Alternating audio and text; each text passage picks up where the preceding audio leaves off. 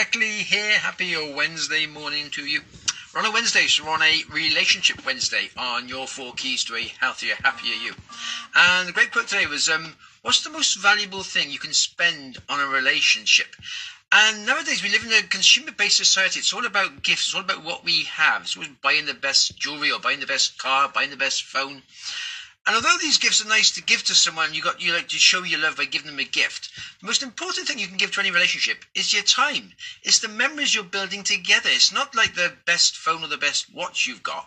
It's the time you spend. It's just going on those short walks. It's perhaps on an adventure on a holiday somewhere, or just sat watching a film together. It's spending quality time together. It's what really puts a value in any relationship.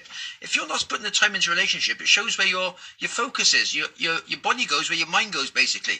So if your mind's on sort of creating money or doing something else, you're not actually putting that time into relationships. So it's getting a balanced life where you can put your time into, if you want to create wealth, you can create wealth. If you want to get healthy, you can create healthy. If you want a good relationship, you've got to put the time in on the good relationship.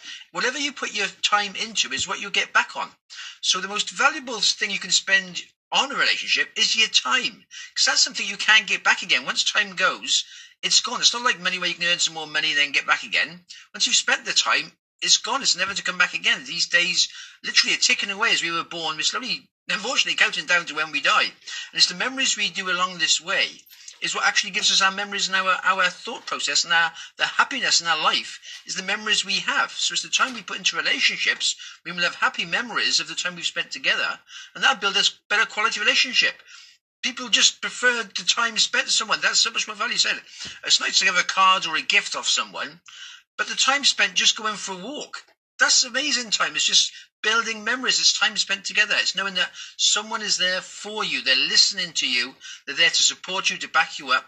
They're there for you. And that's more important than anything you can buy. So that is the one thing that's more valuable to spend on any relationship is the time put into it than any gift you can get. I say it's nice to have little gifts, little flowers, perhaps chocolates, but it's the time that is the most valuable commodity we have in relationships.